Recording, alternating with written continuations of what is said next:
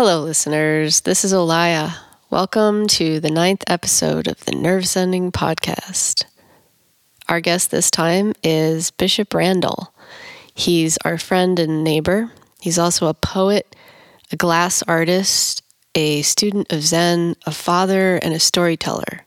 As you'll hear from our discussion, Bishop has gotten to know his place here on the Yuba watershed along the Montezuma Ridge, and he's gained a good understanding of the history of this area.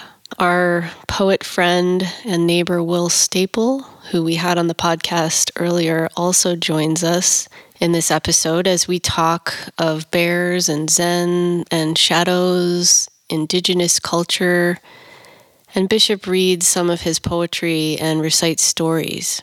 If you are in the Nevada City, California area, there's an event this weekend that is not to be missed. It's part of the Sierra Poetry Festival called Poetic Crossings, Past and Present, and it's going to be this Saturday, April 22nd at 7 p.m. at the North Columbia Schoolhouse Cultural Center, and both of our guests are going to be reading poetry. Actually, Will Staple's going to be reading Allen Ginsberg's poems, and Bishop's going to be reading the poetry of Lou Welsh, and there will be a lot of other great poetry and some local poets, so you should really check it out. Bishop is also about to release his book of poems called Animal Droppings, and that should be available this fall. So check the show notes for his contact info, and we will update that with where you can buy the book. Thank you so much for listening. Oh, yeah. Beast language, you know. Medicine folks, they would work with what's called a damagomi, which is a demon. And the demons usually lived at the top of the mountain. If you're not in right relationship with your demon would kill you. Turtle Island is a term for Earth. Yeah, it's been used as Earth, but also the North American continent.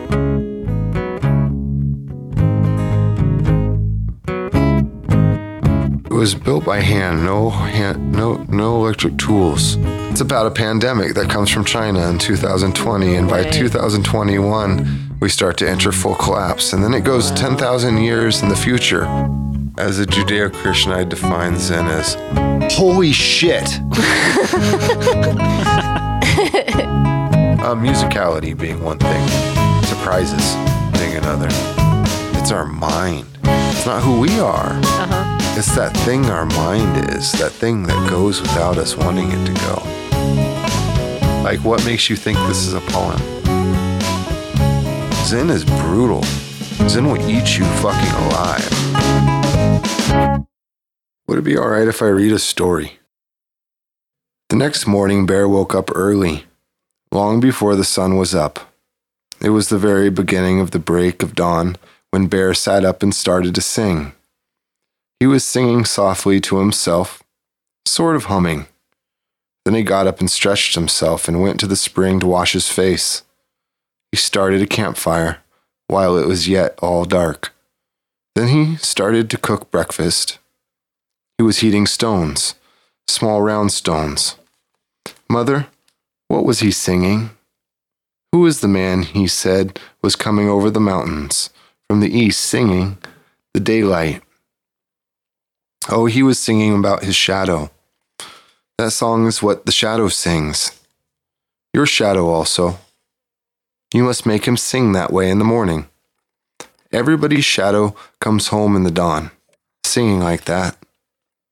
What do you mean comes home? Sure, he comes home to you. Your shadow does. You are his home. But where has he been? Oh, he's been going around during the night, visiting, going places, and in the morning he comes home to you. Does he always come home? No. Sometimes he gets lost. That's why your father was singing. We are in a strange place. His shadow might be wandering around, looking for him. But if the shadow hears him singing, he says to himself, "Oh, that's me over there. That's where I belong. And if he gets lost, what happens then? Then you get sick and you die. You can't keep on living without your shadow. Foxboy thought a moment. Then he said, but Father's not going to die because he's singing, and his shadow must have heard him. I'd better sing too, so my shadow will hear me. Do you think you can remember the song? Listen, we'll sing it together. I'm coming, over the mountains I come home. I'm coming, with the daylight I come home. I'm coming, from the east I come home. Now look, we better get up and help Bear cook breakfast. So they got up and washed their faces at the spring. Then Antelope took some acorn flour and made a mush. She picked up some hot stones from the fire with a couple of sticks and dropped them into the mush, which was in a small basket. The hot stones made a hissing sound. Whoosh, whoosh, whoosh. Pretty soon the mush was bubbling and boiling. Little Fox Boy couldn't wait. He put his 2 fingers in the mush. Ouch! He yelled, jumping up and down and shaking his fingers. Well, why don't you wait and let it cool a little? Nobody's going to take it away from you. Take your time. Take your time. It never was that people couldn't wait a minute. Watch me. Watch how I do it. Now Antelope deftly scooped some mush with her 2 fingers and she licked them off, quickly, just like that. That's the way you do it, she said. Oh, I can do that myself, said Fox. He was so quick that he smeared his nose with mush, and they all laughed. Breakfast over, they rolled up their things, shouldered their packs, and started traveling again. Tra, tra, tra, up the trail. Tra, tra, tra, down the trail. Tra, tra, tra, along the level trail. They traveled all day, and that night they made their camp by a little stream. And Fox, little boy, crawled in between Bear and Antelope under the rabbit skin blanket and was soon fast asleep. Nice. So this was an Indian tale. Supposedly this was from the Pit River tribe in Northern California, but a shared understanding within California around maybe what we would call the subtle body and how to work with it. Okay. Depression, maybe. The shadow being the depression. Yeah, which is different than Jungian version of shadow. You know, it's a much different way of looking at it. That was beautiful. Singing, too. I like that idea. We need our shadow. We learn from the idea that we learn from the shadow, kind of, or it's part of us. And it can get lost through trauma. It can, if we're traveling, it can have a hard time finding us, and singing can help it find its way home. Interesting. What's it like to lose your shadow?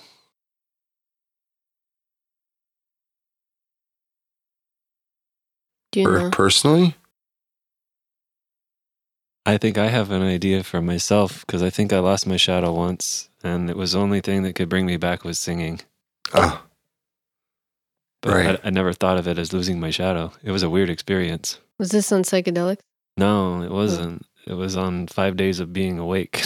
Oh, that's right. When I was very young, I moved from Cottage Grove, Oregon to Bakersfield, and I forgot my shadow. And it took me, it was about 25 years to make the correlation between what had occurred and know how to go back and sing for it so it could find me again. Huh. Interesting. So our shadow is, because usually I think of the shadow, nowadays they do shadow work, this, like what you were talking about, the Jungian idea of shadow work, right? It's like dealing with maybe this idea of our demons or our darks, whatever, baggage. Is that what but you're talking about a different, something it seems good because you want to have your shadow, right? So we need the shadow, but I'm confused. Like you said, you left your shadow, and some people would think that was like, oh, that's a good thing, right? We got over the shadow, but you sang to it and got it back. Explain that a little bit, because I'm trying to understand. Well, our shadow's part of us. Right. I mean, metaphorically, right? Like, of course, but like, does it mean like being in touch with our baggage, our past, or? I don't think so necessarily. Even in ceremony, like if somebody was getting sick, and dying, a doctor might be called, and that person would come and sing throughout the night. Okay. And so in old California, I'm talking mostly about the left coast, California, and there's still 208 languages here in the late 1800s. So I'm making a lot of generalizations, but within doctoring, they would tend to work with, most people would have what's called a tinahawi. Okay. And that would be equivalent to like a spirit or an animal type totem. Okay.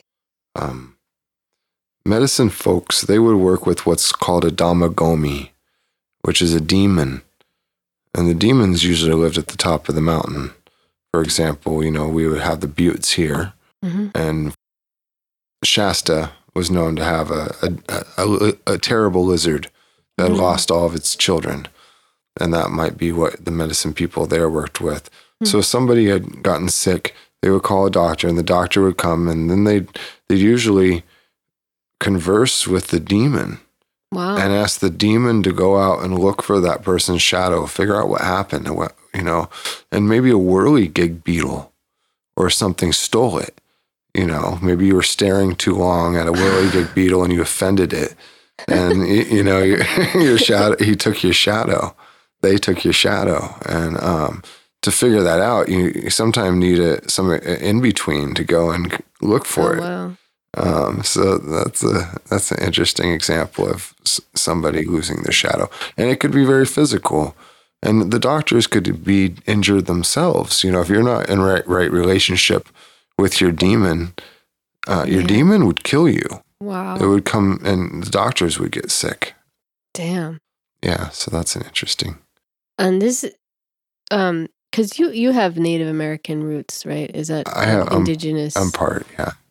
Roots, and so all of this is very kind of part of your heritage as well. What tribe, or do you?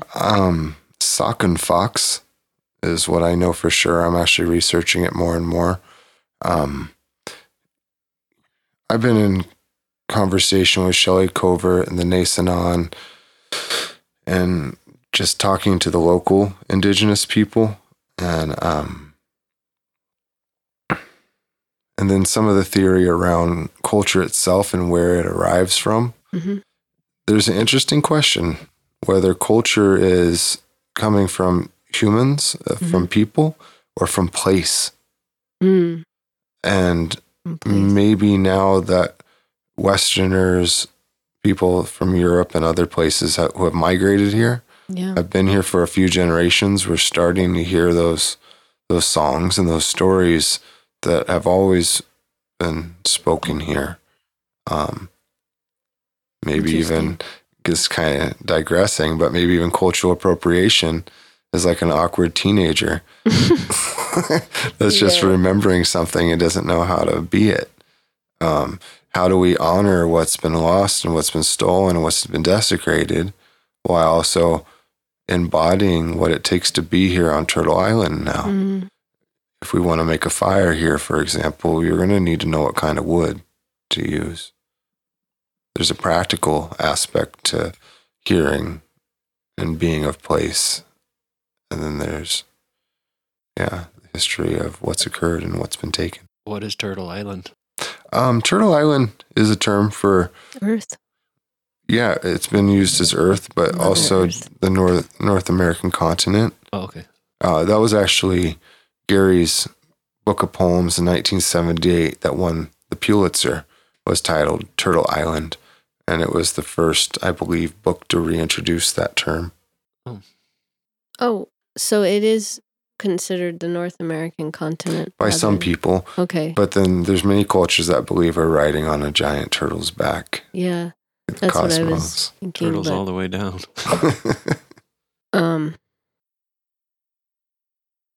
Wow. Well, so there's a lot of flies in here. They've come for us. They've come for us. Well, They come for your shadow. I wanted to Right. also talk about wanted to talk about you. Well, when we got here, you told us that a bear had just been in your house. That was an interesting story. Right. Maybe we could tell the audience about that. We've got an ongoing bear situation. Will, do you want to start? First, I'd had a big breakfast, salmon, eggs, and I read, and then I took a nap. It was a long nap. So from 11:30 to 2:30, and I woke up, and there was a bear 6 feet from me in my kitchen. And he noticed I woke up, and he ran out the door. And I chased him. And then I got my marine horn and blasted him after he was far away, and he increased his step. He had opened my refrigerator, and he'd only taken out salami. And this is a beer. Wow. I'm going to work with a friend here next Thursday. We're going to figure out how to put a new window I got. So that was 6 feet from me. Wow. And immediately this bear knew where to go. Do you think this is the same bear? Sorry, I said beer right as you spilled the beer. I Yeah. think this is the same beer. The same bear, not the same beer. Okay, whoops, we got a little bit of beer on Dale Pendle's book here. I think I got it all off. This looks like a good book, sorry. I was out in the garden tending to things, and I heard a horn from next door from Will's house. Half a mile away. His direction. So the Yeah. bear decided to come over to your house. Well, I didn't know it was a bear at the time, but you can imagine such Yeah, things. We yeah. use this device for bears, so I figured the bear's out and about. And I continue to work in the garden, and I come inside and start cleaning up. I hear some noise, and I'm not sure what it is, and I go towards the kitchen, and I continue to hear the noise, and I open my pantry, and there's a small juvenile bear standing there on two legs looking at me as I'm looking at it. And I raise my arms above my head and yell at it. And it runs past me and goes out the front door. And it had climbed through this tiny little window in the pantry that, like 1.5 feet by a foot? Yeah, it's small. Really small. But I climbed in and tried to get the peanut butter. And it's come back quite a bit. This bear, it's not the first time it's visited. This was from last year. It used to come with its mother. So it's been habituated to our neighborhood. But that's common here. We have bears. I don't see the mountain lions, but we have them. Fox, jackrabbit, raccoon. They hide. They're good Skunk. at hiding. The mountain lions, Yeah. they don't. Where you like to walk, that's where they hang out. Yeah, I do. Down at that lower trail. You think they're gonna? Oh well. The trail that they cut a road in there. Mm-hmm. I used to like to walk it We a have lot. a game camera down there. So we Okay. see them on it all the time. I know. I used to worry about that because I sometimes would take a pee out there and be like, "Oh shoot," We've had I better be 6 mountain careful. lion kills where I in choose to pee. 150 years in California. You've had what? There's been 6 people killed by a mountain lion Oh wow. in 150 years. Oh That's yeah. not that So not many. that many, So you're like but still. quite a bit Careful. more likely to be struck by lightning. Yeah. Okay. 1,000 times more Yeah. likely No, or I've never something. seen by a a mountain shark. lion. Yeah. And I don't know. They're amazing creatures. But we have a lot of deer. I was sort of sad that they cut that trail down there because I used to like to walk it when it was still wild. And I know they had to do it because of the fires, but I liked the wildness and all the vines and the branches hanging down and like walking through a tunnel. So I go out to Bald Mountain now, usually. That's a beautiful walk. Yeah. Anyways, so you're a glass blower. Yeah. And so that's an interesting art. I don't know that much about it. But I know it involves fire and right? Yeah. How does that work? Well, the type of glass blowing I do is called lamp working. Okay. I'm not using a furnace Okay. like the large offhand glass blowers most people see these days. Yeah. Like on the Netflix show Blown Away. My style is a little different. I'm working within a torch. It's a mixture of propane and oxygen that mixes and allows me to heat up small portions of glass and manipulate it. Interesting. And you can do that. You have a studio. Do you have a place where you do that? Yeah, I have a studio across the river over at the Nail Factory, which is a Nice. collective of artists. Oh, I didn't know there was a collective of artists out here. Yeah, Should painters, jewelry makers, all kinds check of it out folk. because I do art. Yeah. I do painting. Mm. Yeah. And I make paints out of earth paints. Oh, cool. It's a company that anyway, they do just take the powdered clay and you mix it with the oil, walnut oil. I've been helping my friend Jennifer Rain Crosby, who's been bringing me yellow ochre. And I take it to my studio and I heat it up in the kiln to 1150 and I turn it to red ochre. Oh, nice. Oh, Wow. neat. Just through heating it. Oh, wow. Which that's is so a really cool process to see. Very alchemical. Interesting. Dale Pendell writes a wonderful poem about red ochre. Nice. Actually, Jeremy and the Mantis, the person who illustrated it is Jennifer Rain Crosby. Oh, cool. She's the artist. And if you look here, like Back Then Tomorrow, Peter Blue Cloud's book, drawings by Bill Crosby. That's her dad. Nice. Okay, wow. So artist family. Yeah, real interesting history when you follow the lines. And that was another thing you wanted to talk about was the history of this place particularly that you've absorbed. And Right. So maybe I can share a little bit about how I got here and where I'm at now. So I was living in Japan prior to living in the area. I moved down to South County in between Auburn and Grass Valley. And I was with a woman at the time, Yuka Otaka Nisei, second generation Japanese woman that we had moved to Japan. She was teaching English and I'd followed her out there. And prior to moving out there, we lived in Davis, California. She was going to UC Davis. I was teaching glass there at the time. And I was working on a body of work based off of an old story of place about Earthmaker and Coyote. I don't know if you've heard that story or not. It's a shared creation story around California. You can hear my cat in the background. Oh, that's the cat. I thought it was a Pappy, do you really want to come interesting talk? meow. She's from Japan. Maybe that's why she came in. She's from the island where I used to live. Japanese meow, I guess. Meowing in Japanese. Oh, no problem. So like when I was doing this body of work, Yuka, she suggested I look up this guy, Gary Snyder. She says, you guys really talk about the same things and seem to be interested in the same thing. And at that time, Gary was still teaching at the college. Oh, okay. But I had no clue about the Beats or Gary or any of that. Yeah. And then I ended up moving to Japan and she had gotten me a book called The Dharma Bums by Jack Kerouac and gave it to me. And so I'm riding on this ferry in between Kyushu and the island I was going to be living, Ikishima, reading about, this guy that moved to Japan and still had no clue or connection to anything. And I lived in Japan for a couple of years. I moved back and we moved to the area. And at that point, she gave me a book called Dimensions of a Life. And it was about Gary. And I was like, what is this thing? A book about like all these stories about a dude? Like, that's pretty pompous. Like, so I didn't even look at it. And then one day I did. I picked it up. And I started reading, and it was literally talking about here, very close to where I was living, and talking about Zen, and that there was a traditional Zendo called Ring of Bone.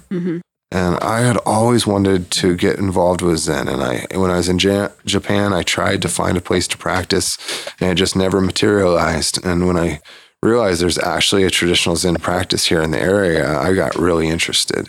And I was like, I need to find this place. And I kind of pieced together some of the material in the book. And it talked about Ananda, the original Ananda. And I looked up where that was at.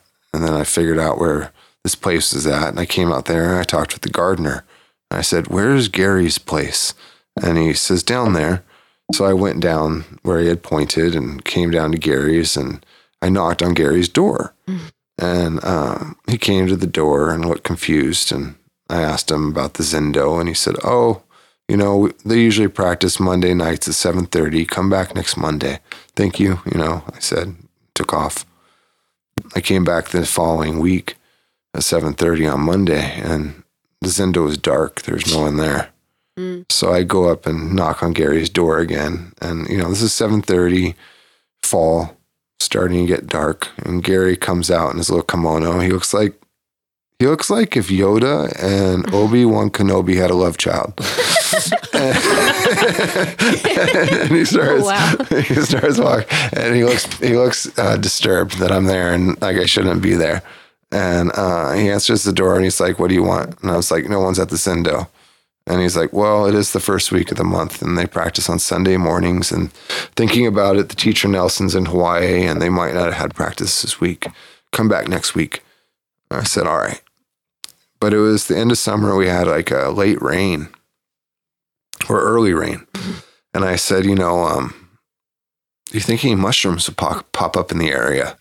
And Gary said, not likely. And I told him I was up in Yosemite and I found a good sized king bolete. He said, well, where did you find it? I said, I can't remember. He said, how did you get there? I said, well, I came down 395 over the pass. And he says, what's the name of the pass? I told him I couldn't remember. It's like, what lake were you near? I can't remember. What mountain were you on? I can't remember. He looks me dead in my eye and says, son, stop screwing with me and tell me where you were at. Either you've done too many drugs or you weren't paying attention. And I told him a little of each. So he looked at me like, maybe this kid's got half a brain. And he says, which direction's north? And I pointed in the direction I thought it was. And I said, I feel it's that way. And he said, a feeling is not a knowing. What direction is north? And I pointed that direction again. He says, that's east. You should have known north since you were a child. And if you care to find out, go out on a clear night. Wait until the dawn. Find the North Star. Remember where it's out on the horizon. And you'll always know north. And you'll always know where you're at. And then he goes on and he goes, one time the great poet Robert Frost had a young man come to his door that shouldn't have been there. And Robert Frost asked the young man, do you know how you got here? And the young man responded, yes. He said, well, you'll know how to get back. At that point, I felt pretty tiny, honestly. But it quieted my mind enough to hear what he was saying, which was, don't come to me looking for your direction. Know where you're at. Know where you've been. Know where you're going. And then he asked me about my Vibram toe shoes and how they handled the trail. And then I went home. And a couple weeks later, I saw him at the schoolhouse, our local cultural center. And he comes up to me and he says, looks like you're finding your way. I said, Gary, you know, I've shared this story with a few people now. And he giggles and he says, well, you know, I'm still finding my way as well. And that was kind of how I got started here. And I'm still finding my way, still screwing nuts down on bolts. But this is an interesting community that Will Staple maybe shared a little bit about already in your previous podcast. But it was Gary Snyder, Dick Baker from the San Francisco Zen Center, Allen Ginsberg, and Kriyananda of Ananda Village first bought property here in 1970. And from there, other friends showed up and started to build properties. The place that I now live in and the place we're at now was built first by Gene and Bob Greensfelder back in 1974. And it was the only other place that was built in the similar fashion to Gary's house by the same architects. And it's a combination of Japanese, North Coast longhouse, and Scandinavian design and architecture. And all peeled cedar beams. There's a beautiful center post. And it was built by hand, no electric tools, by a group of friends that had a lot to do and a lot of time. Did you have a hand in this, Will? No, I showed up much later. No, but did Will? I got some of the reject logs from this group, and the same people that were working here for a good wage volunteered for a day or two when I put my house up in a weekend. That's right. You told us about how Yeah. Allen Ginsberg and Peter were over there naked building your house. Helping you build Actually, the house? No? they were naked on Alan's house. Oh, just okay. just down. But Bob Greensfelder was neighbors in the Bay Area. They lived in Muir Beach, and one of their daughters lives next door at WAPA with Bob Erickson. Okay. We've gone backwards a little bit, but can we go forwards with another story? Sure. Yes. This is a wonderful story that's part of a book by Dale Pendell called The Great Bay. Are you familiar? A little bit, but I haven't actually read that book. Okay. I'm familiar with Dale Pendell. So He was around here, and I'm sorry I didn't get a chance to meet him, really. I met him briefly, but not. Anyway. he wrote the Pharmacopoeia trilogy. Right, I have that one. Ethnobotany, plant medicine. Right. And then he's written some wonderful poetry, some notes on divination, and one novel. Mm. Oh, and a children's book that I can't recommend enough. Nice. But this is really good. This is part of his novel. Now, this is a science fiction novel written in 2010 about something that would happen in 2020. That's not about a pandemic, is it? It actually is. Oh. Wow. It's about a pandemic that comes from China in 2020. No and by way. 2021, we start to enter full collapse. And then it goes 10,000 years in the future, mirroring Gary's own work going 10,000 years in the past anthropologically. So this is moving in, and we're going to start with one portion titled Jake, which is based off of Jake Friedant, Stephanie Friedant's son. And it's Sierra Ridge 2032 from Janet Conway's Stories of the Collapse, Archives of the Scholars Guild, Berkeley. The old poet died at 90. The community he had done so much to found and nurture came out for one of the largest circles in the history of Sierra Ridge. They had small battery-powered amplifier, and people read favorite poems or their own poems or told stories. The Ridge had sent out the news by radio, both citizens band and shortwave.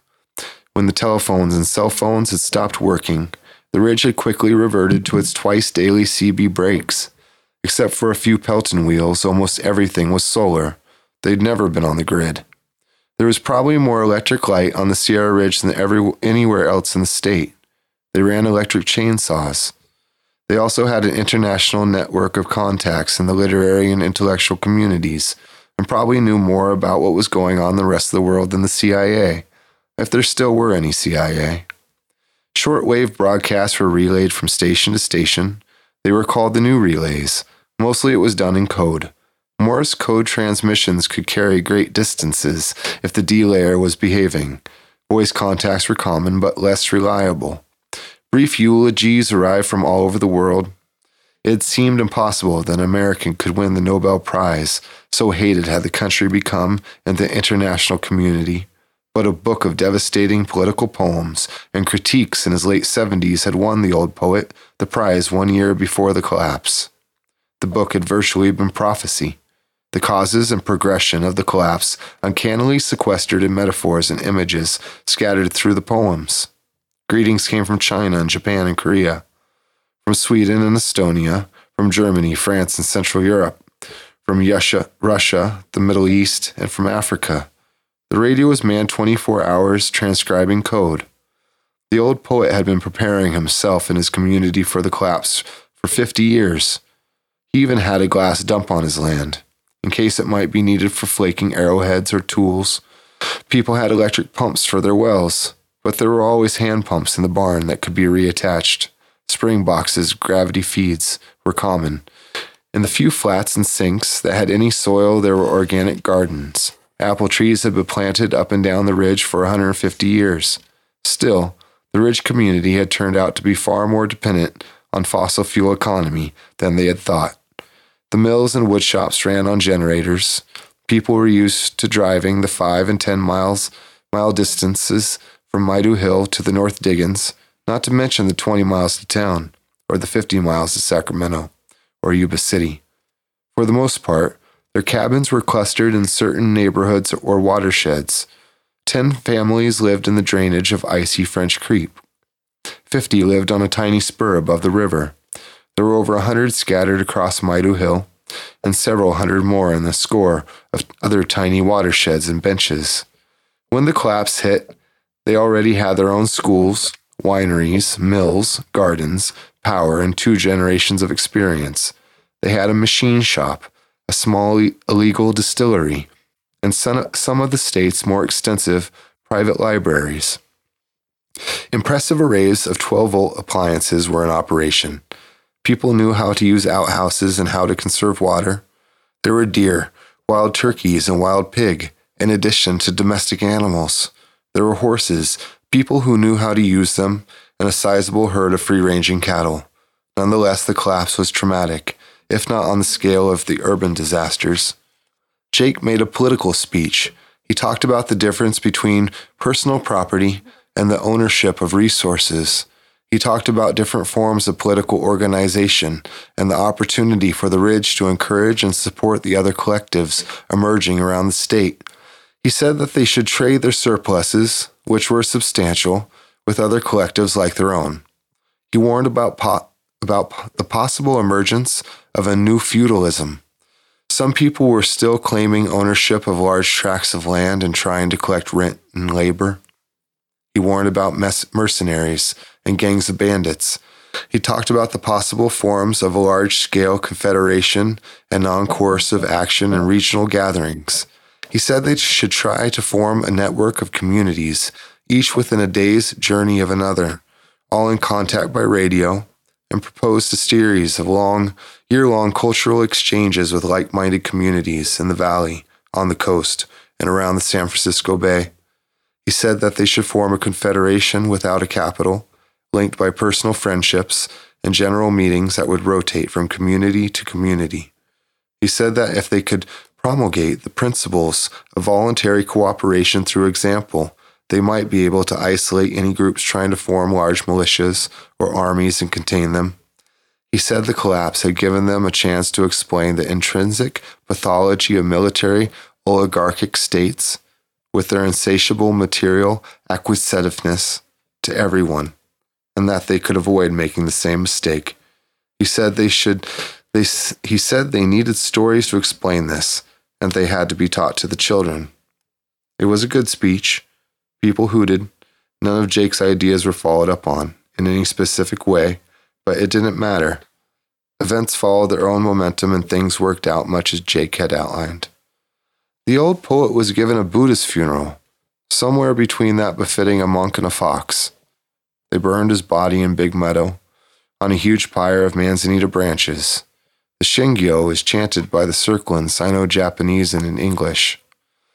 The collapse had occurred 54 years after the human being in Golden Gate Park.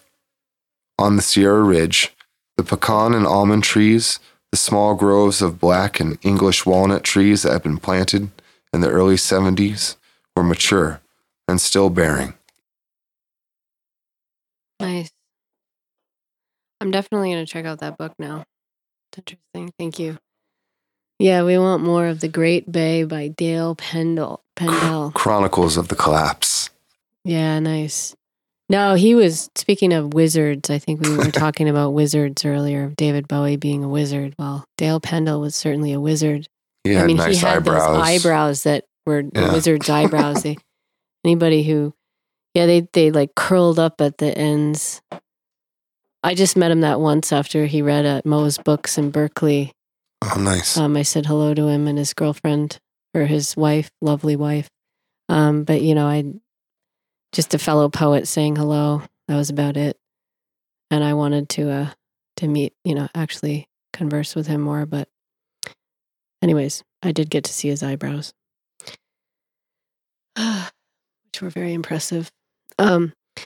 Thank you for sharing that. Yeah. And so getting back to you and your story, I guess this is part of your story because you knew Dale. Did you know? I did get to know Dale. Nice. Gary, Will, and Dale were some of the people that originally started the Zendo. Okay, yeah. So when I first started practicing there at Ring of Bone, Dale was still participating. Nice. That was right before I think his diagnosis of bone cancer. Right. I was going to help him put his papers together and spend some time with him, and things went fast. Yeah, I was going to order he did work, he made bracelets and jewelry, and I was actually going to order one from him, but then, this happened and anyways, that never came to be. But hopefully he's still with us in spirit somehow. And these other people such as Lou Welsh, who we've been inspired by. In our culture, it's our books get to be our elders. Mm-hmm. So these individuals might not be around any longer, but their work is still with us and gets to translate a lot, transmute a lot. I often go to the, it's not a Ring of Bone, but it's the Ring of Stones that is out near the Bald Mountain. And I think that was set up the sort of in honor of Lou, was it? Lou Welsh? Or is that just part of the Ring of Bone Zendo? And Ananda uses it too. Oh, okay. And the Ring of Bone, after the 8-day sesshin, Rohatsu in the morning and the evening. It's a working man's sesshin or woman's. And then go up there before dawn and circle the rocks 3 times and then look up at the morning star as Buddha did on the same day and do the Shingyo. I just want to say a few words about Lou's ending. I was here the night before Lou disappeared, and we had a long conversation. And he told me about his alcohol, and I was curious about alcoholism because I love to drink. And I decided I was the hedonist glutton rather than an alcoholic. But Lou,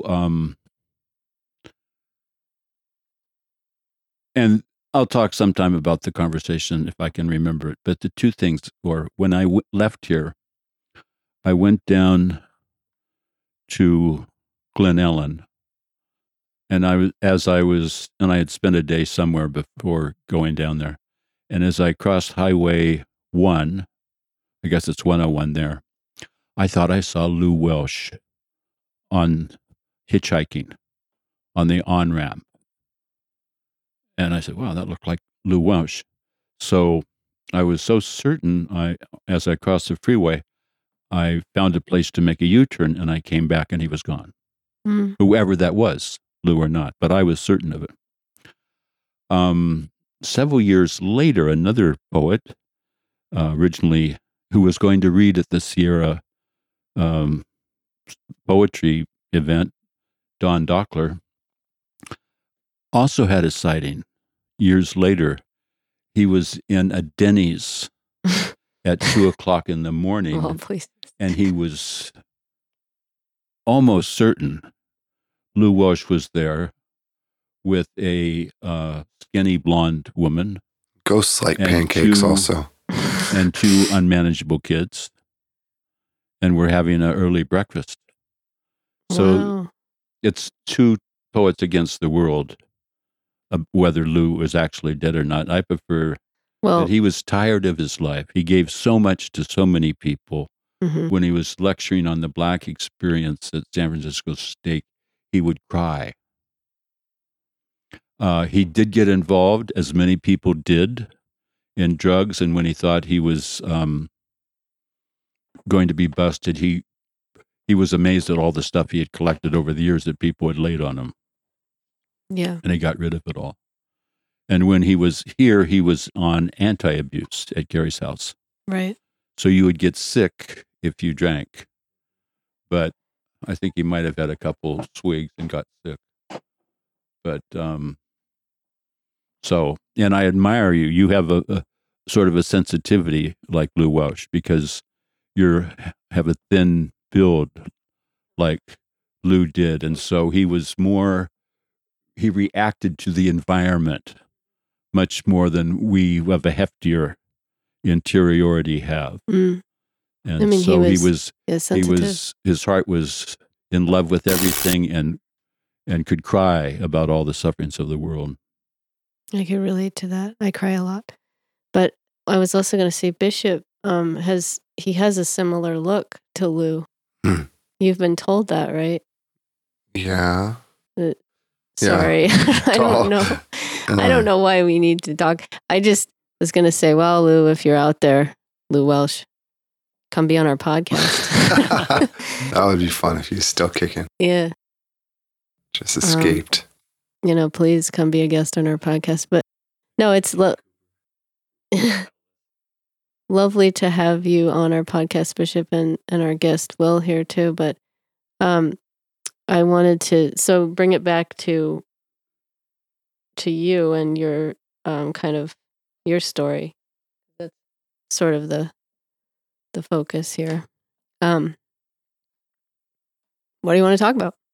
Oh man, that's pretty open, isn't it? Yeah, just tell us. Who are you? What are you doing? What do you want to say? Huh. Well, I guess my interest with poetry is not necessarily even poetics. It's thinking about sound quality. Interesting. And song itself as a healing modality. Nice. One time, Gary asked me what a letter was. Like, what is a letter? Does anybody want to try and answer that? Letter? Yeah, a letter. Well, there's the written. It's the phoneme, right? It kind of gives you a map of how to make a sound. Or almost the reverse. It's a symbol. A symbol. For a sound. Yeah. Our mouth forms. Our tongue and mouth form to make. Sure, that works. That was kind of what he got to me. And then he talked about the origins of the alphabet and that oftentimes the alphabets have direction from the front to the back of our mouth. Well, that's interesting. Tell us more. Well, for me, when he mentioned that, I thought of music and scale. Uh-huh. That if I can find direction, I can find pattern. And once you start finding pattern, it's like, now it's on. Now we're singing. Yeah. So that was a real opening for me within poetics and realizing, looking at sutra, looking at chanting or any form of combination of sounds and what function that holds and playing with that in relationship, not just to the content of the words we're speaking, but really, what are we doing with it? So within poetics, that's been my play.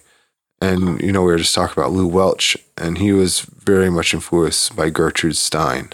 And Gertrude Stein was heavily influenced by Cubism and sound qualities. And an example of a lineage is a small poem that uses a line by Gertrude, but it goes, "To think is to think is to think is to think.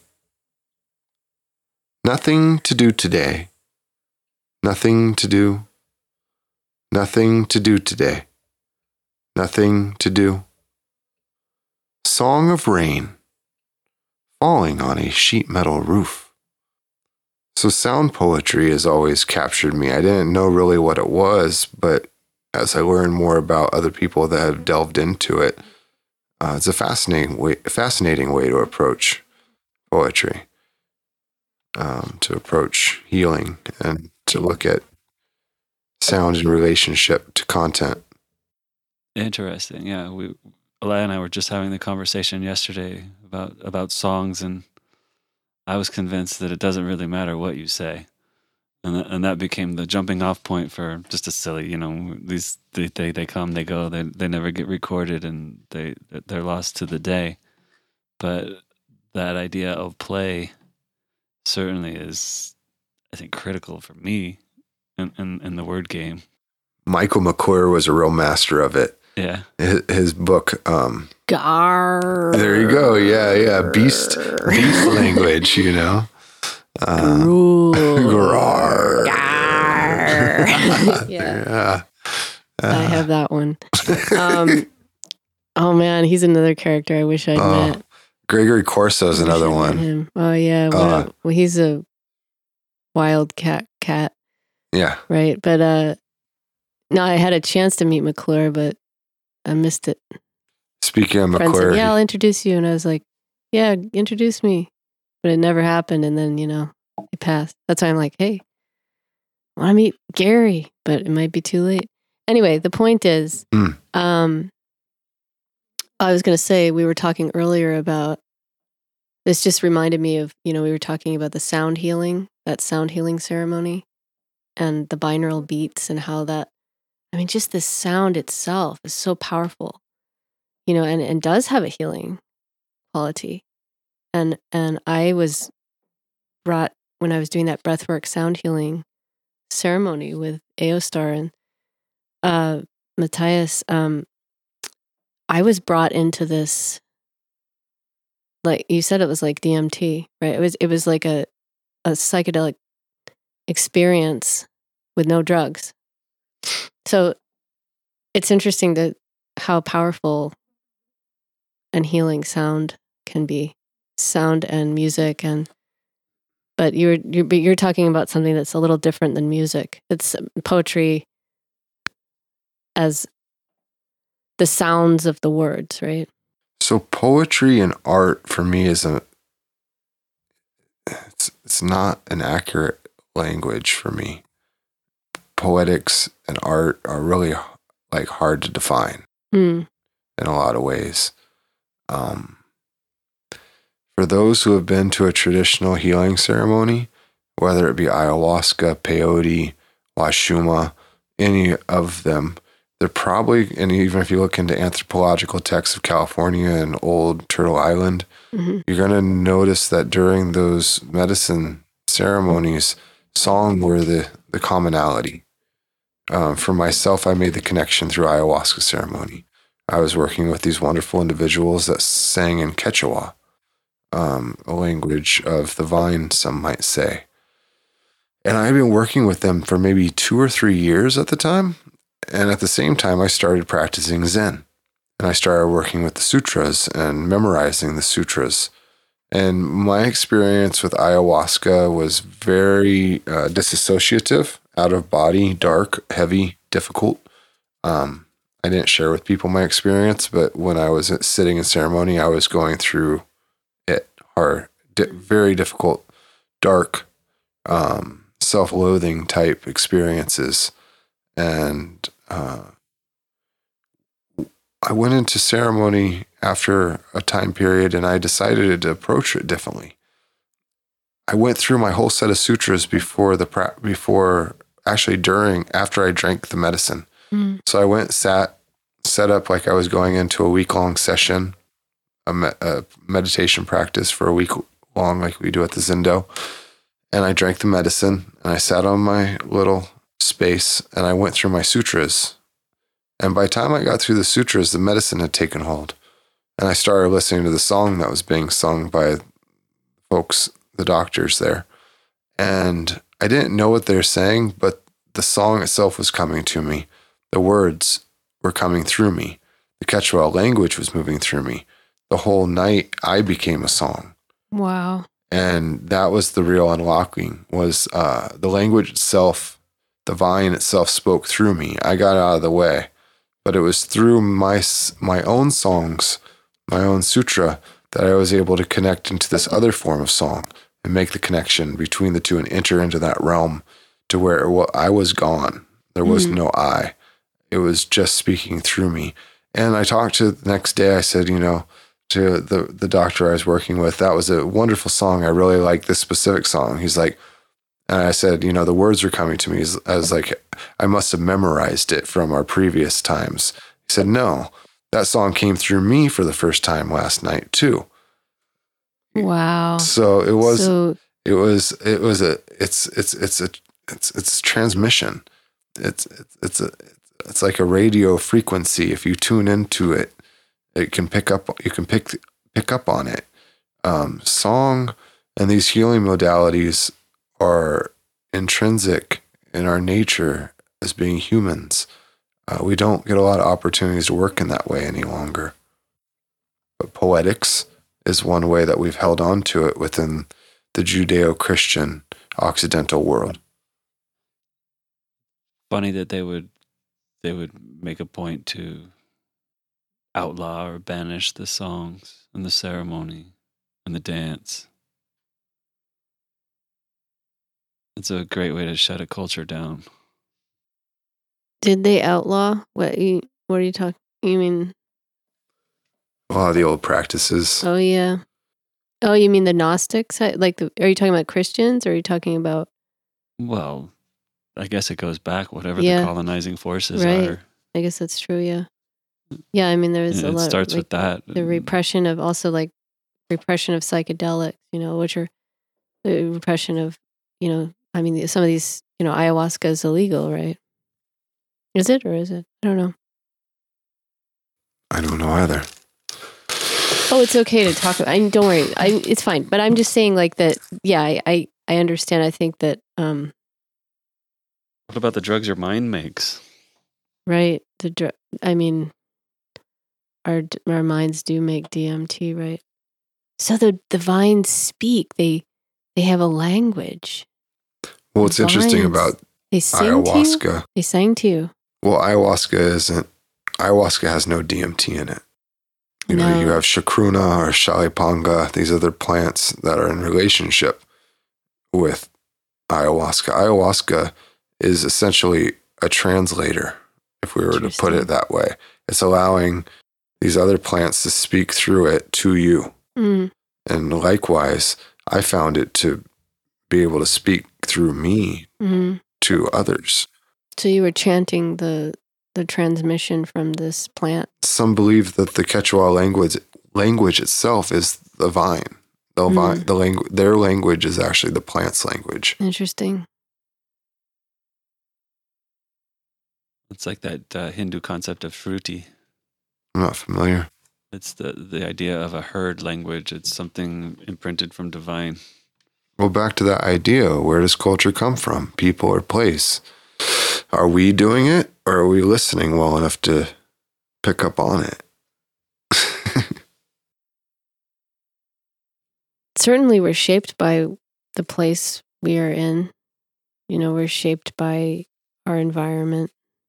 I think there's this idea, and you keep touching on it, about the idea of song and healing and their connection. And I think that would make the human being a kind of instrument. And I think a big problem that we see in our culture today, our culture, whatever this like global thing is that's happening, I see a lot of out-of-tune instruments. And it doesn't seem to matter how well you play. If the thing's out of tune, it's not going to feel right. It's not going to sound right. It's not going to sing the song in that way. That when it's in tune, it will. And so how do we get in tune? Well, this is part of the medicine, right? This is where the practices come in. This is where it's the self-awareness of your body, for example, because your body is the instrument. And if we're in contorted states day after day, constricted in various ways, then we become less than our full potential. Justin is a Chinese medicine practitioner, and he does acupuncture. Okay.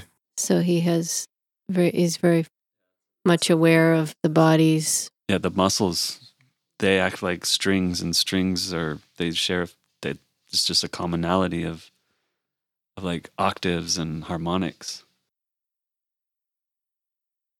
Like Pythagoras, when you divide a string in half, you have the octave. Right. When you divide it into third, you have the perfect fifth.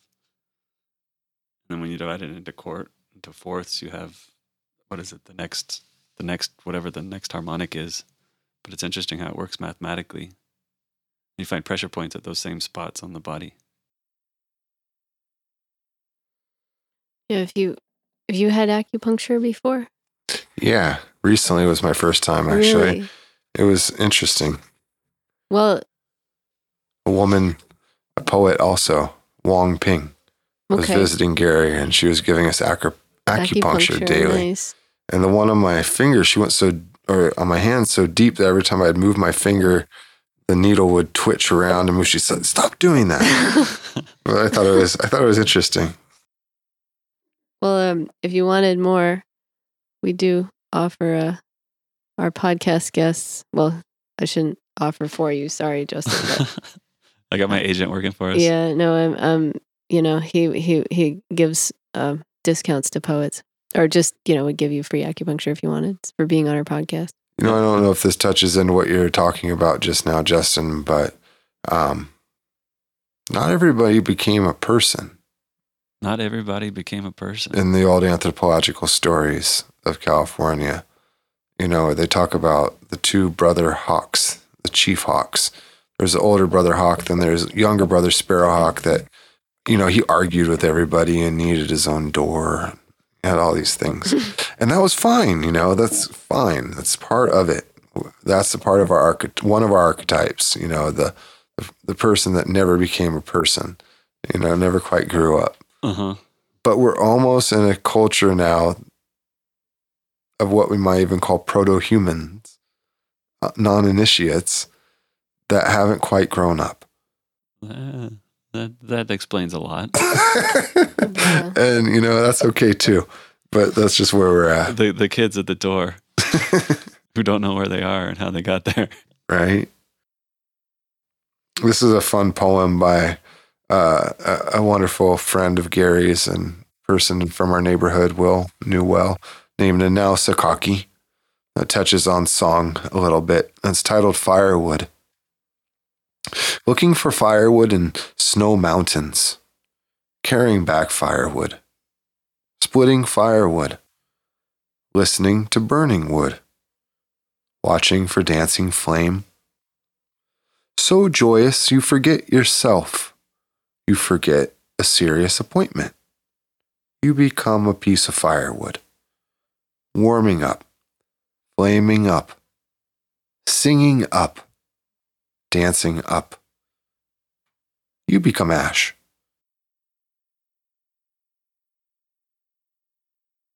Nice. I think that's the process of healing and development. Yes, we have a destiny that awaits us. Shall we push pause on the machine? He is an excellent cook. I mean, we had venison curry last night. And then we went out to the movies. That was fun. In the library's lawn, a wet, moist lawn. Great. Long movie. Wow. Yeah, it does seem a bit long, The Dark Crystal. Yeah. I feel like I could have tightened it up, but things used to be different, right? They were on a different time frame, for sure. That was one thing I liked in that first bit you read about the bear not hurrying with the taking the time. And immediately from my house, he came right here. I wonder where he goes the next place. trash strewn from open pantry door. Bear exits out of shadow into shadow, leaving such a mess. Oh, I had a question. The strong influence of Zen in these here parts. Uh-huh. That is interesting to me. Where does that come from? Who knows? Well, of course, I guess Japan. I guess it's a Japanese influence. It keeps moving. Zen likes to move. Bodhidharma brought it from India into southern China, which turned it into Chan. It went from there to Korea. It traveled, and kept going further till it got to the left coast.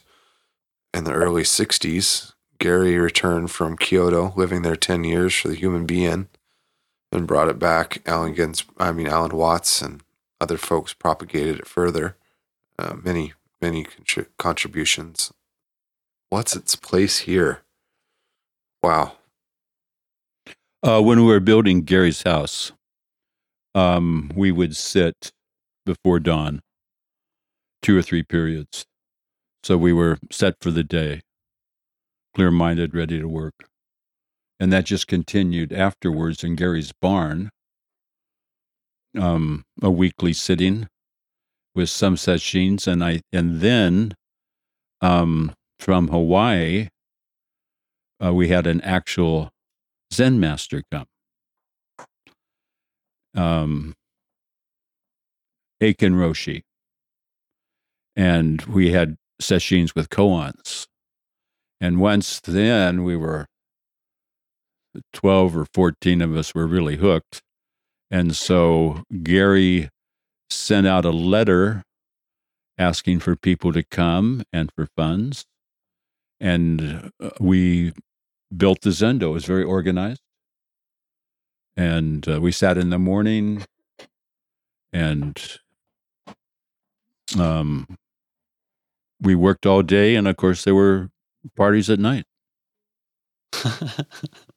I like that they party at night. And there was, most of the people were locals, but we had 10 or 12 people, mostly young and healthy, 20-somethings, 30 or so, just a couple older folks that also worked on the Zendo. And we put it up in an amazingly short time, but it was a lot of work. And that's how we got the Zendo here. Getting back to a little bit of if I'm going to talk about Zen and what it's doing here, looking at our culture, we don't have a lot of forms of practice. For those of us that still would like to find versions of it, for myself, Zen seemed tangible and approachable. Mostly being a practice of the relationship between mind and phenomena. It allowed me to slow down enough to look at things in a culture that doesn't allow a lot of space for that. And there wasn't as much authoritarian or religious dogma attached to it as other things also, which I, for myself, tend to reject. It allowed me to get a little bit towards that. Accept teacher, which was a big one. Nelson Foster is my teacher, and he's an expert at what he does. He's not a guru. It's good to know the difference. Yeah, teacher versus guru. Yeah. A lot of gurus around, right? That's another thing about this place. In a world of sycophants, you've got a lot of gurus. Yes, master. Nelson Foster's next door. Yeah, another neighbor. Our land is butted up to one another. This area is a really interesting community. It's not just Buddhist, but it's based off ecology. When they set up the land itself, it was set up as an animal corridor. So minimum of 40-acre parcels. We're limited as far as how many buildings we can have on those parcels. We are limited as far as having dogs, because dogs disrupt animals' ability to migrate and feel safe in the area, especially deer and other things with the barking. There's no fences. So there's a huge ecological component to this place. And our organization that was started early on is called the Yuba River Watershed Institute. And this is an interesting organization because we co-manage our forest, the Inman Forest, with the Bureau of Land Management as citizens. We write the model for how the forest is managed, knowing a certain square footage of lumber has to be removed each year, but we get to do it thoughtfully and write our own grants and write our own programs. And it's a way to implement a lot of old forms of land management, fire being probably the most pronounced one, using fire to manage the land itself through prescribed burns, reducing ladder and fuel material, so we can start to implement fire and burn other portions of the land and get the land back to a place where a lot of the understory has been removed, and it allows for other plant species to return, animals to move more freely, including ourselves. So it's interesting, the combination of what's occurring here with a few generations between really blue-collared values that go back to the wobbly generation and like even prior to that, and socialism. Once Gary said, if I was to classify myself, I'd call myself a socialist, anarchist, Taoist, Buddhist. And I like that. And it kind of sums up a little bit of what's going on around here.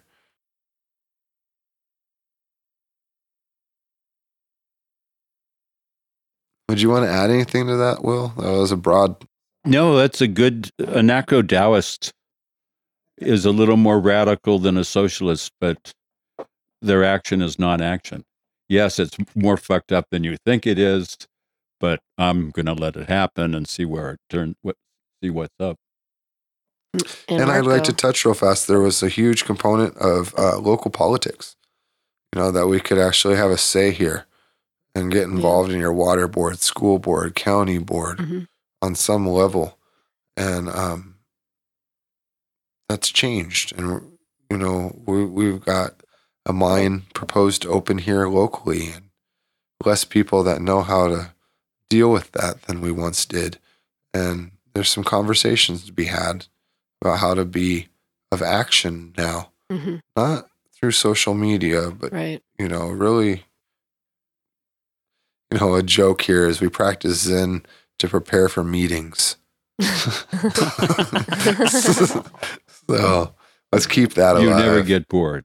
You got it.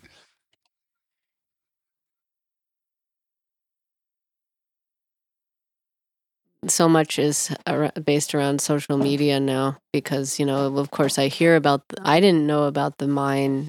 Like there were some actions being organized against the mine it is a organizing tool in a way. Social media can be, when it's used well, it can be a tool used for, look, the Occupy movement in the Arab Spring, whatever, these movements that happened were largely aided by, I don't know if it's social media, but just, by the internet, by the fact that we could see what was happening. Oh, look what's happening overseas. And then the Occupy movement wasn't, I don't know that it would have been as widespread had it not been for, the internet. So there is... Would it have been more long-lived had it incorporated more civics to follow up with? Would be my question. Probably, yeah. I think that's a good question. I feel like, because you're saying that before this the politics and the involvement in the community seemed to be more effective, that people were more effective, right? In a civic way, in a small, unseen way, unannounced, uncelebrated way. Yeah. From a road committee to just these tiny nuanced ways of participating that we've stopped doing. There's a lot of apathy around politics. It's a lot of pressure to put on a politician to control and manage everything. And that's not fair to them as people. And the system itself is a juggernaut. It's a system apart from the individual. Those who do choose to go into politics that are of a mind to help others are still trapped in that system. And it's hard to differentiate who is taking advantage of the system and who's altruistic and there to help it. If we look at Jerry Brown and some of his career, you get to see a lot, as an individual, especially working with Gary and knowing his life. That helped me mature around my own thoughts with politics. These are real people, like you said, managing millions of people. Yeah, it's heavy. It's heavy. Yeah. It's a big job. And how do we tell the difference between those that are really just managing it and those that are taking advantage of us? Well, I think anybody who's honest is going to feel the burden of that heaviness in a way. The people he had take advantage of and corrupted. And I was thinking, or I had asked Gary about fracking. I was like, how the hell is Jerry Brown allowing fracking to occur? Jesus Christ. And he's like, it would occur whoever's there. But to save that river or to save that grove and see if that place can be there for a later time when the system isn't there, we did that. That was a trade-off, a compromise. And you have to work with strange people to do that. And that to me was like, oh, okay. I've not been participating myself within any civic action. I've been complaining, but I'm not really doing much. And, even now it's like, okay, what do I do? It's small. It doesn't have to be grandiose. It's I think that's actually profound in a way when you look at the world and you see all the big problems, but you realize that what you can do is limited in the way that you can do it, and the actual space that you fill is one human being. And if you do that, what's good, and do your own bit to make things better, I think that's something. Yes, and it can have a ripple effect, because I think you can be an inspiration for others, hopefully. Or it maybe influence them to be also better. But this wonderful part in this piece by Dale Pendell, if I can find it real quick. Back to the collapse. While you find it, I just want to say that one of the last legislations Jerry Brown did was to eliminate police being immune from their consequences of their violence. So there's always a sunset clause on all these laws, but police would have to stand up in court, not be immune for whatever they did. Yeah, that doesn't seem right. It doesn't seem right that they get immune? Yes. Yeah, exactly. Go, Jerry. But that they should have to also be accused of murder and not be immune from the consequences of the... something more than administrative leave. Yeah, right. With pay. Yeah. Well, but yeah, it's kind of like what the Black Lives Matter was. That whole movement was kind of about police brutality, right? Mm-hmm. But he didn't come out and make a lot of statements. He just worked on this one bit of legislature that would level the playing field. One thing I liked about that guy is you didn't see him that much. This little passage by Dale titled Clear Cloud is a great example of the effectiveness of simply being an example by showing. Poudre Creek, 750 years after the collapse.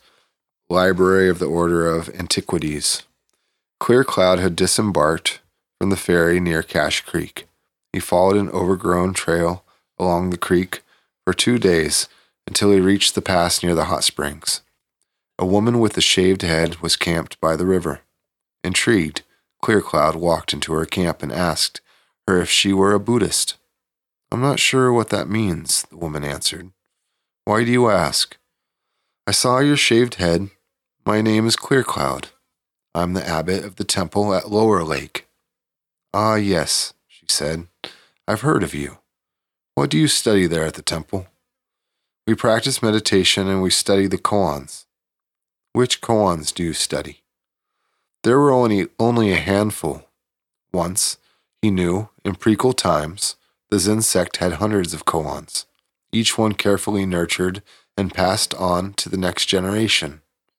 Now there were only half a dozen. In some ways, one koan was enough. How could it be exhausted?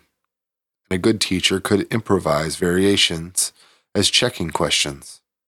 We have the koan of Mu and the koan of the one hand, Clear Cloud said, and 4 others.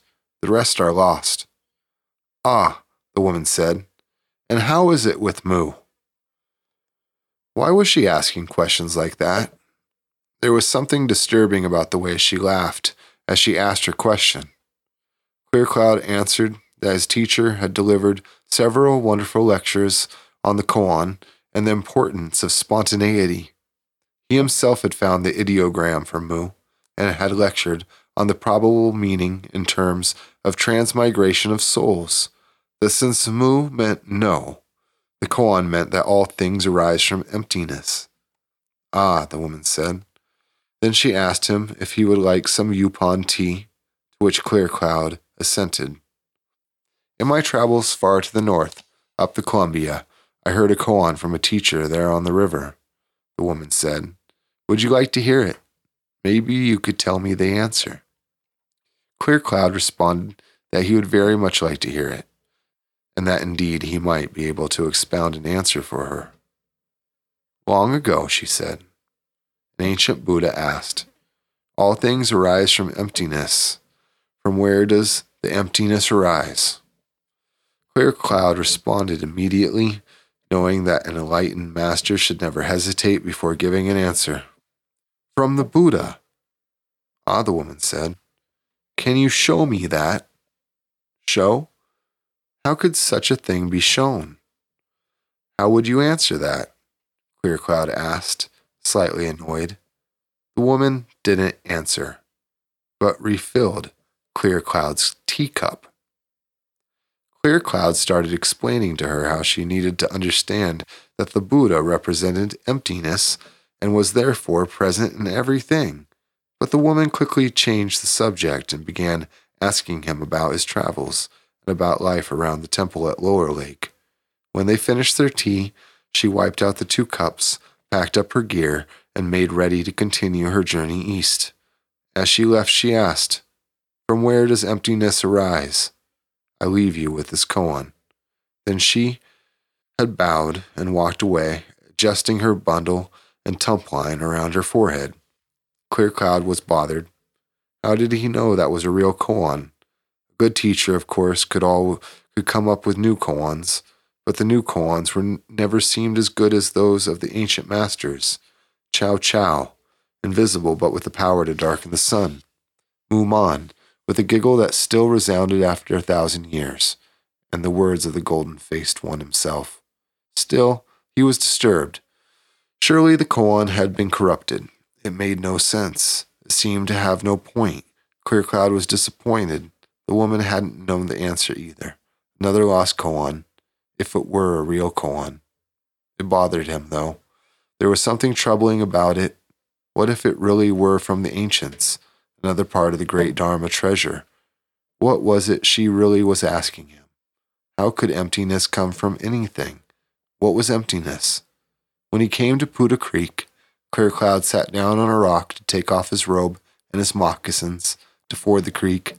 He walked along the bank looking for a good crossing point. As he was about to put his foot in the water, he thought again of the strange woman's smile. She had a grin that laughed. What had her eyes been trying to tell him? Suddenly, the surface of the water stopped moving. His foot hung motionless in the air, and then it was his foot, or the reflections of his foot, that were bouncing across the still surface of the stream. How could he have been so blind? He sat down on the sand and pebbles of the bank and put his hands into the river and laughed. How could he apologize to his students? He bent his face down to the water and took a long drink. He felt giddy, but he put his moccasins back on. If he hurried, he still might be able to overtake her, at least to make a bow and to present his answer. And maybe she knew another koan.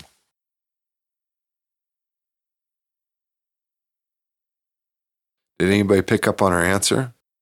Was it her leaving or was it her filling the cup? Filling the cup. She didn't respond. She showed him.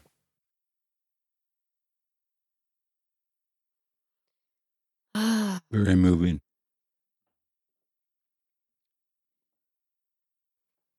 So, how did you get to be such a good cook? Playing with fire. Glass and cooking have similar relationship. Thermodynamics, chemistry.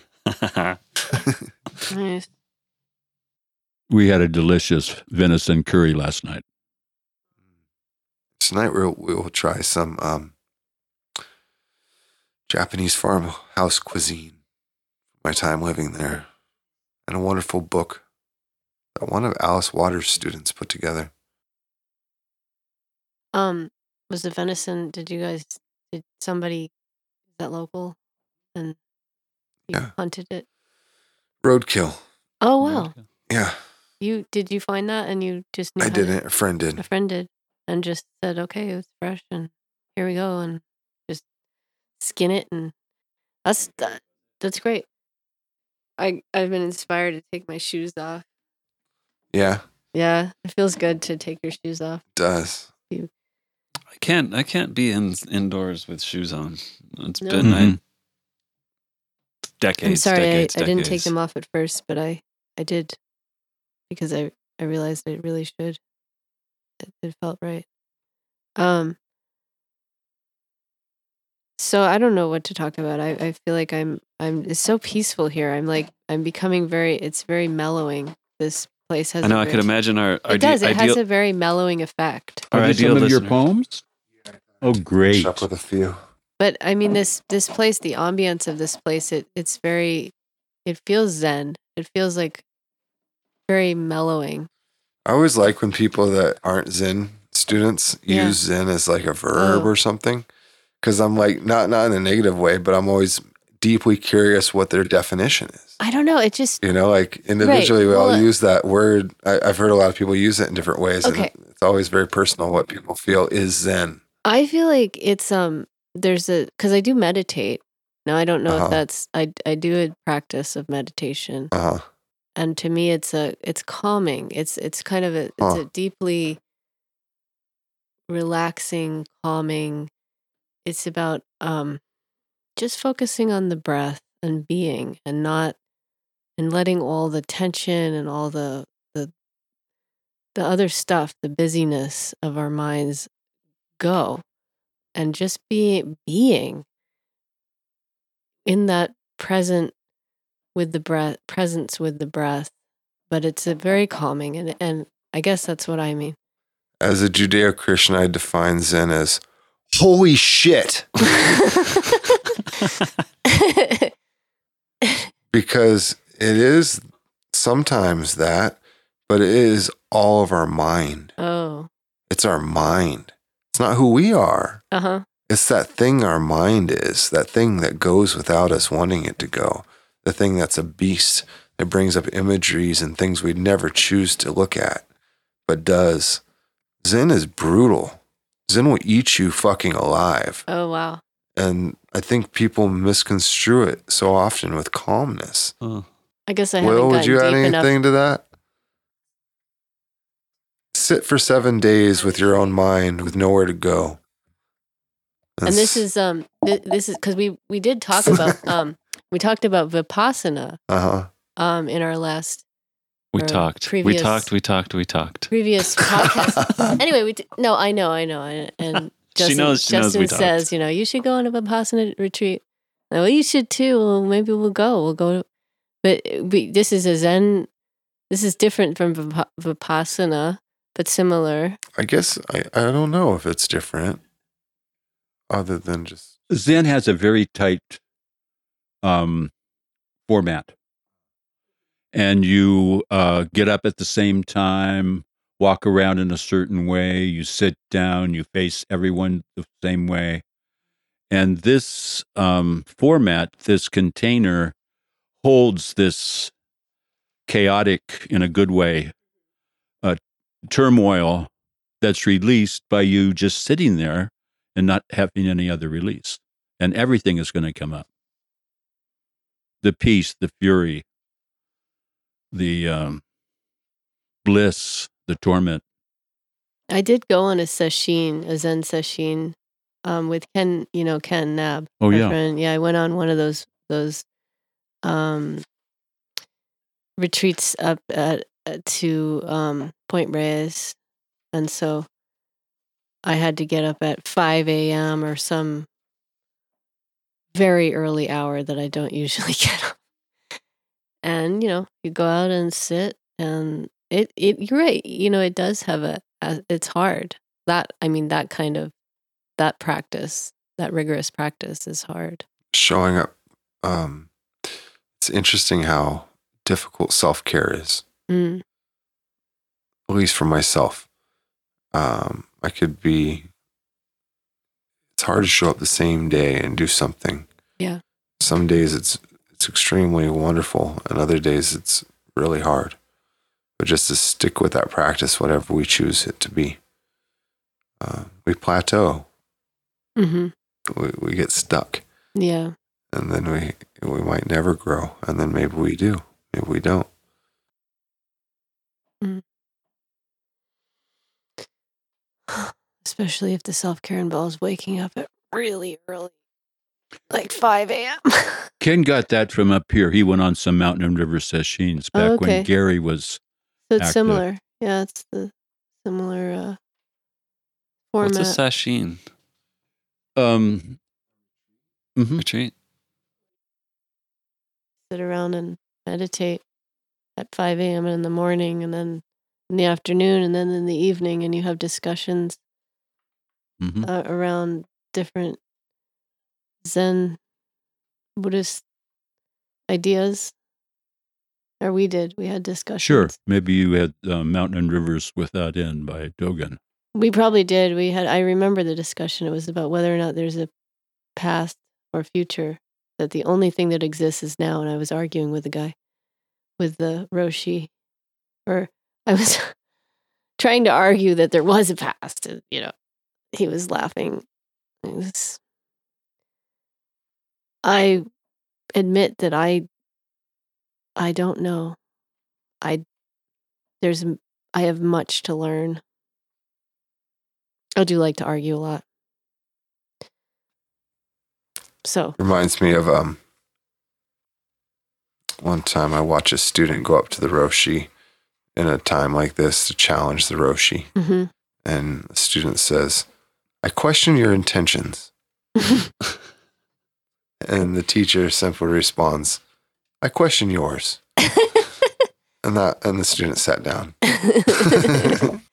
Wow. Yeah, no, I think part of it is not necessarily that I'm trying to argue. It's just that I'm trying to understand. And and so I feel like the questions come as like, well, what about this? And, it's like I'm arguing, but I'm trying to, through critical discussion and almost like critical debate, come to an understanding. Well, think of the difference between the school of Pythagoras versus Plato. Okay. Plato being logical, right? Right. He was able to come to certain understandings around mathematics. Mm-hmm. Pythagoras, his school was like an ashram, fucking nut jobs, like dietary restrictions and don't eat beans. Certain set of disciplines that people would go through and usually get similar results. Oh, wow, yeah. But there was no logic to it. So I like to play with these two schools of thought as a modality for my own being, right? So like I've got the whole logos thing going. Like I can try to rationalize and understand. But the mystery, that version of information, my belief isn't required. Mm. So, they're both useful. Right. It's not to discount one or the other. It's to know and I don't trust a mind that's never been blown. Here. Or like, I forget what saying you used yesterday, Will, but like I like to say, happenings are not as interesting as plans. You said something of a similar sense. Yesterday was about poetics, but like The things that happen are never as interesting as the things we plan.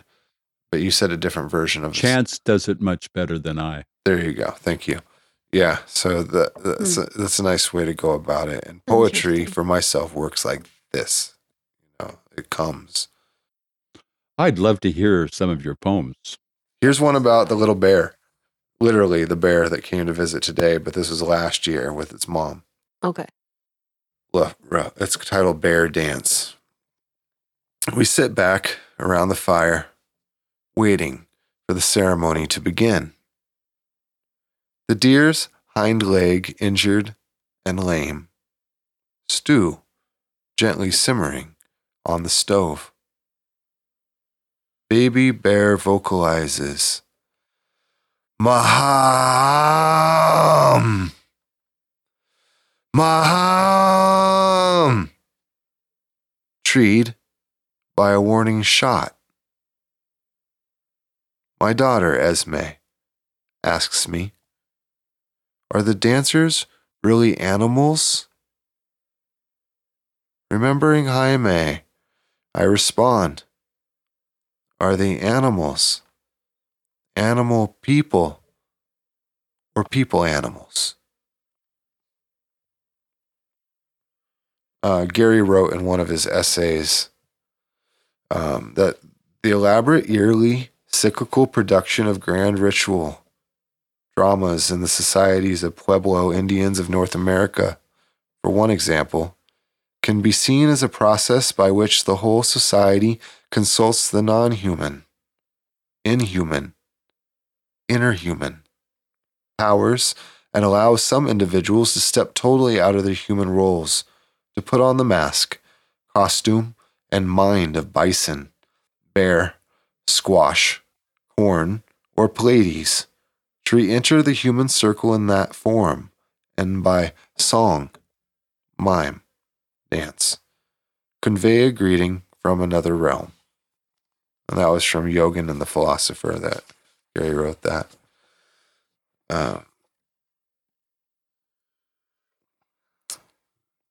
This next one's titled, The West is Mostly Arid. When I arrived, the lights were off.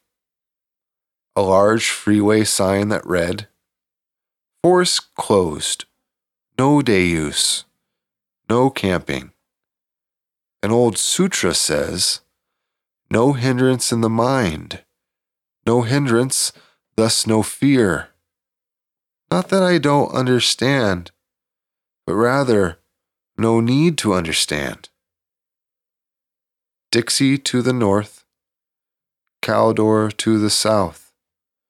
Fire has become a season, unborn, unending, in service to rebirth and death, scattering several generations of innocence or ignorance, likely both. The fire tender stays up till dawn, morning embers that now prepare breakfast. Today the youngers get ready at dawn. They will run the ridges carrying fire to light the way as they go. Snakes rising towards the sky, out the smoke hole, eating the sun. Elders and children dreaming. Smoke curling around them, uprising. A close friend talks of moving east. Told him I will stay. Deserts and fire, been following me for all my life. Roadrunners can't leave the sand any more than fish can live out of water.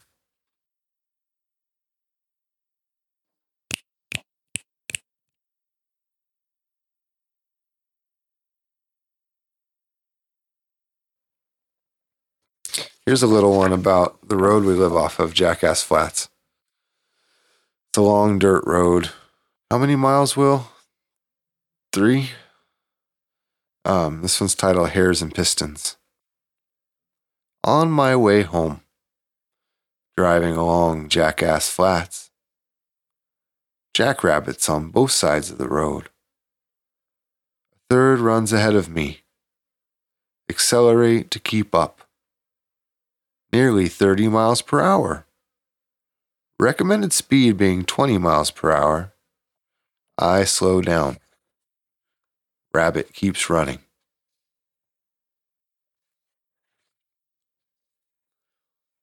One last one for the place and folks here. What's the use of all these poems? Mountains, rivers, praises for hermits. What's the use of origami cranes? Doves of peace, bedtime stories, Bob Dylan songs. What's the use of memory? Love, loss, loose women, forgotten soldiers, time, circumstance. What's the use of statistics? Game theory, gambles, birth and death.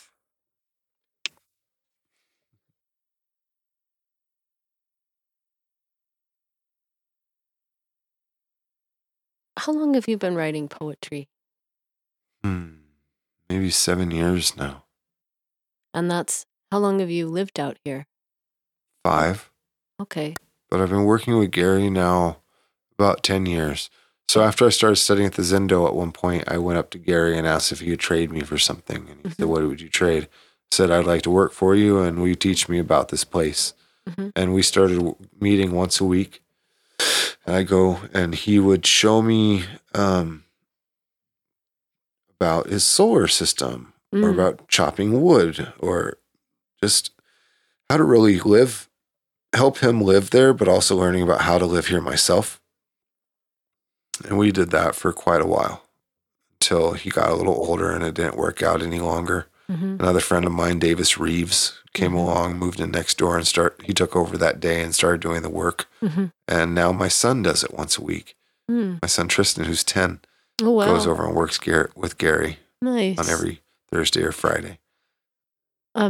So he is sort of your mentor. Gary Snyder has been your mentor. Yeah, absolutely. And now he's your son's kind of mentor. It's changed. Oh. We're more like friends, grandson, son type relationship. We have birthdays and celebrations together, and that's so cool. We have the same birthday, so like this last year we had our birthday party together, which was just our family. Nice. That's really neat. Did you get everything you wanted? Oh yeah. Good. I think we were drinking scotch that night, so that was more than what I wanted. But it seems because your poetry, it's very much, it has a feel to it that reminds me a little bit of, I can see a little bit of maybe a Gary influence now. Absolutely. Yeah. And, it's beautiful and it's unique, but, I can tell that he has, influenced you. And it's also very connected to, nature, earth, the environment. A lot of Gary's poems are about place, about where he lives, about this area, about, Gaia, Mother Earth, and Turtle Island. And you two seem to focus on just simple things, just your environment but like to use just your observations of where you are,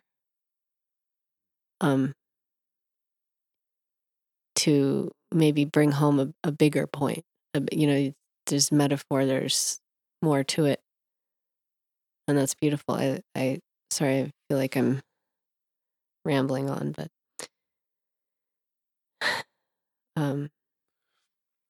birthday. We're both Tauruses, May 8th, day of the teacher in astrology. So I don't know how much that has to do with it, but if you look at that day, a lot of people talks about we revitalize old ways. So I don't know how much to really buy into that necessarily, but like, earlier in our talk, my partner at the time, Yuka, had seen that there was something about what I was talking about was very similar to Gary's. Yeah. So, yes, there is a connectivity to it. My relationship with Gary has been very healing for myself with my own father, having a father figure in my life. So, yeah. And then, of course, him teaching me about language itself and the tricks he uses in the poem. A lot of it he's literally passed on to me. Nice. And grilled me on, not in the softest of ways. Oh, that's intimidating, huh? Oh, it's fun. Okay. Yeah. Like, what makes you think this is a poem? Is an often question if you're really friends with Gary. He's not going to sugarcoat anything. He wants to know why you did it and what you think you're trying to do. And I think that's a good question. Mm-hmm. Is this a poem? Why is this a poem? What makes you think this is a poem? Okay, well, that is a good question. What makes a poem? Right. And that we get back to that again. What makes a poem? Musicality being one thing. Surprises being another. I think there's something pithy. I've been doing a lot of work with Will's poems lately, so. Will, I'd love to hear your take on that question. What makes a poem? It's possible to learn how to do it, but not very many do it very well. It takes a few decades to get good. And then it's just like what word to take out, mostly. Yeah, you are a master of reduction. And sometimes you can rearrange the elements. And you need a hook at the beginning, and you need not too obvious, not a conclusion, but some place, especially if you leave them with an image, you're leaving with them with a picture in their mind that will stay there after the sound of the words is gone. And as I taught fourth graders for decades, poetry is written in lines. At the end of a line, you pause. Poetry shows feelings, emotions. To show these feelings, we make pictures out of words called images, and we sharpen the images the same way you sharpen a picture with just the right details. Mm. Pretty simple. Oh, good, there is an answer. But teacher. Yes, if you come up with another poem, that was most effective because it talked about yourself and also the place. I was about to come up with an argument. The other day I ran into myself. It'd been a long time. The conversation dull. Not much to say. If you can find me, you are welcome. If you can stand me, you can stay. Perfect timing. Thanks for coming to visit, you guys. Oh, thank you. This was great. Thank you very much.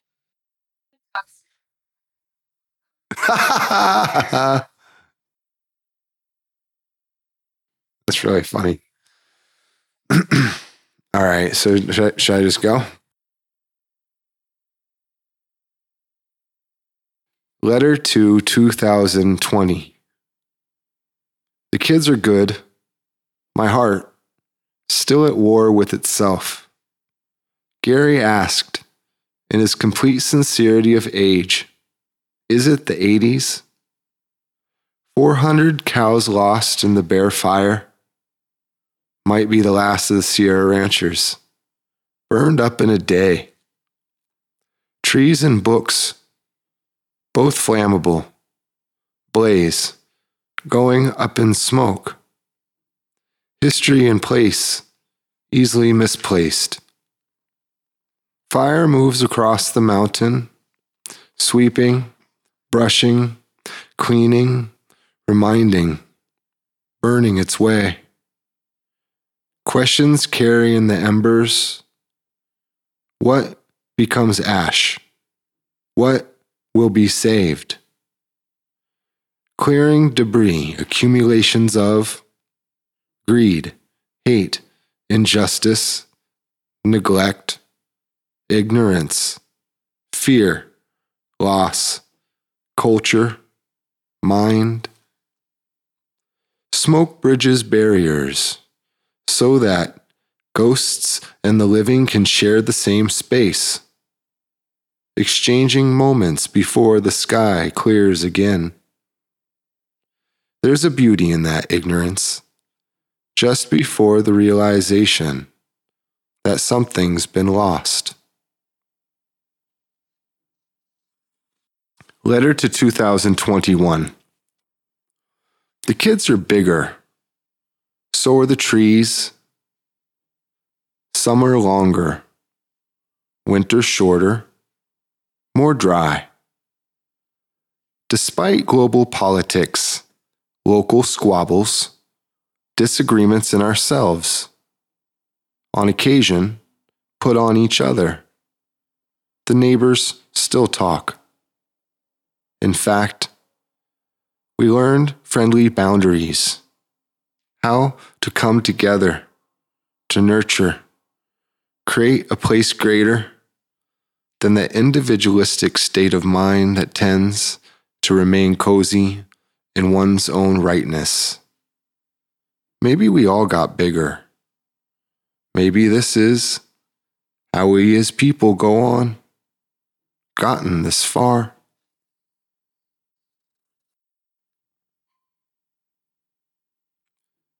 Letter to 2022. Today is warm and windy, fire to the southwest. The kids play, imagining, unaware of the dangers we have left for them that they will know one day. Ages and dreams pass by, slightly more aware, but less capable because of that knowing that keeps getting in the way of itself.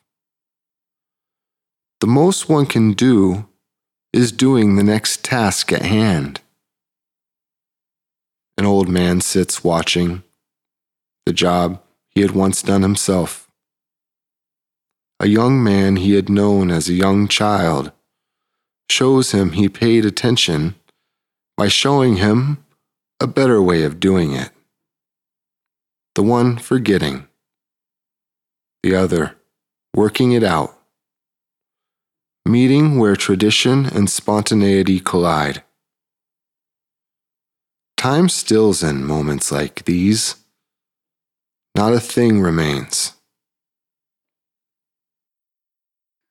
Male mantis take permissible risks when mating.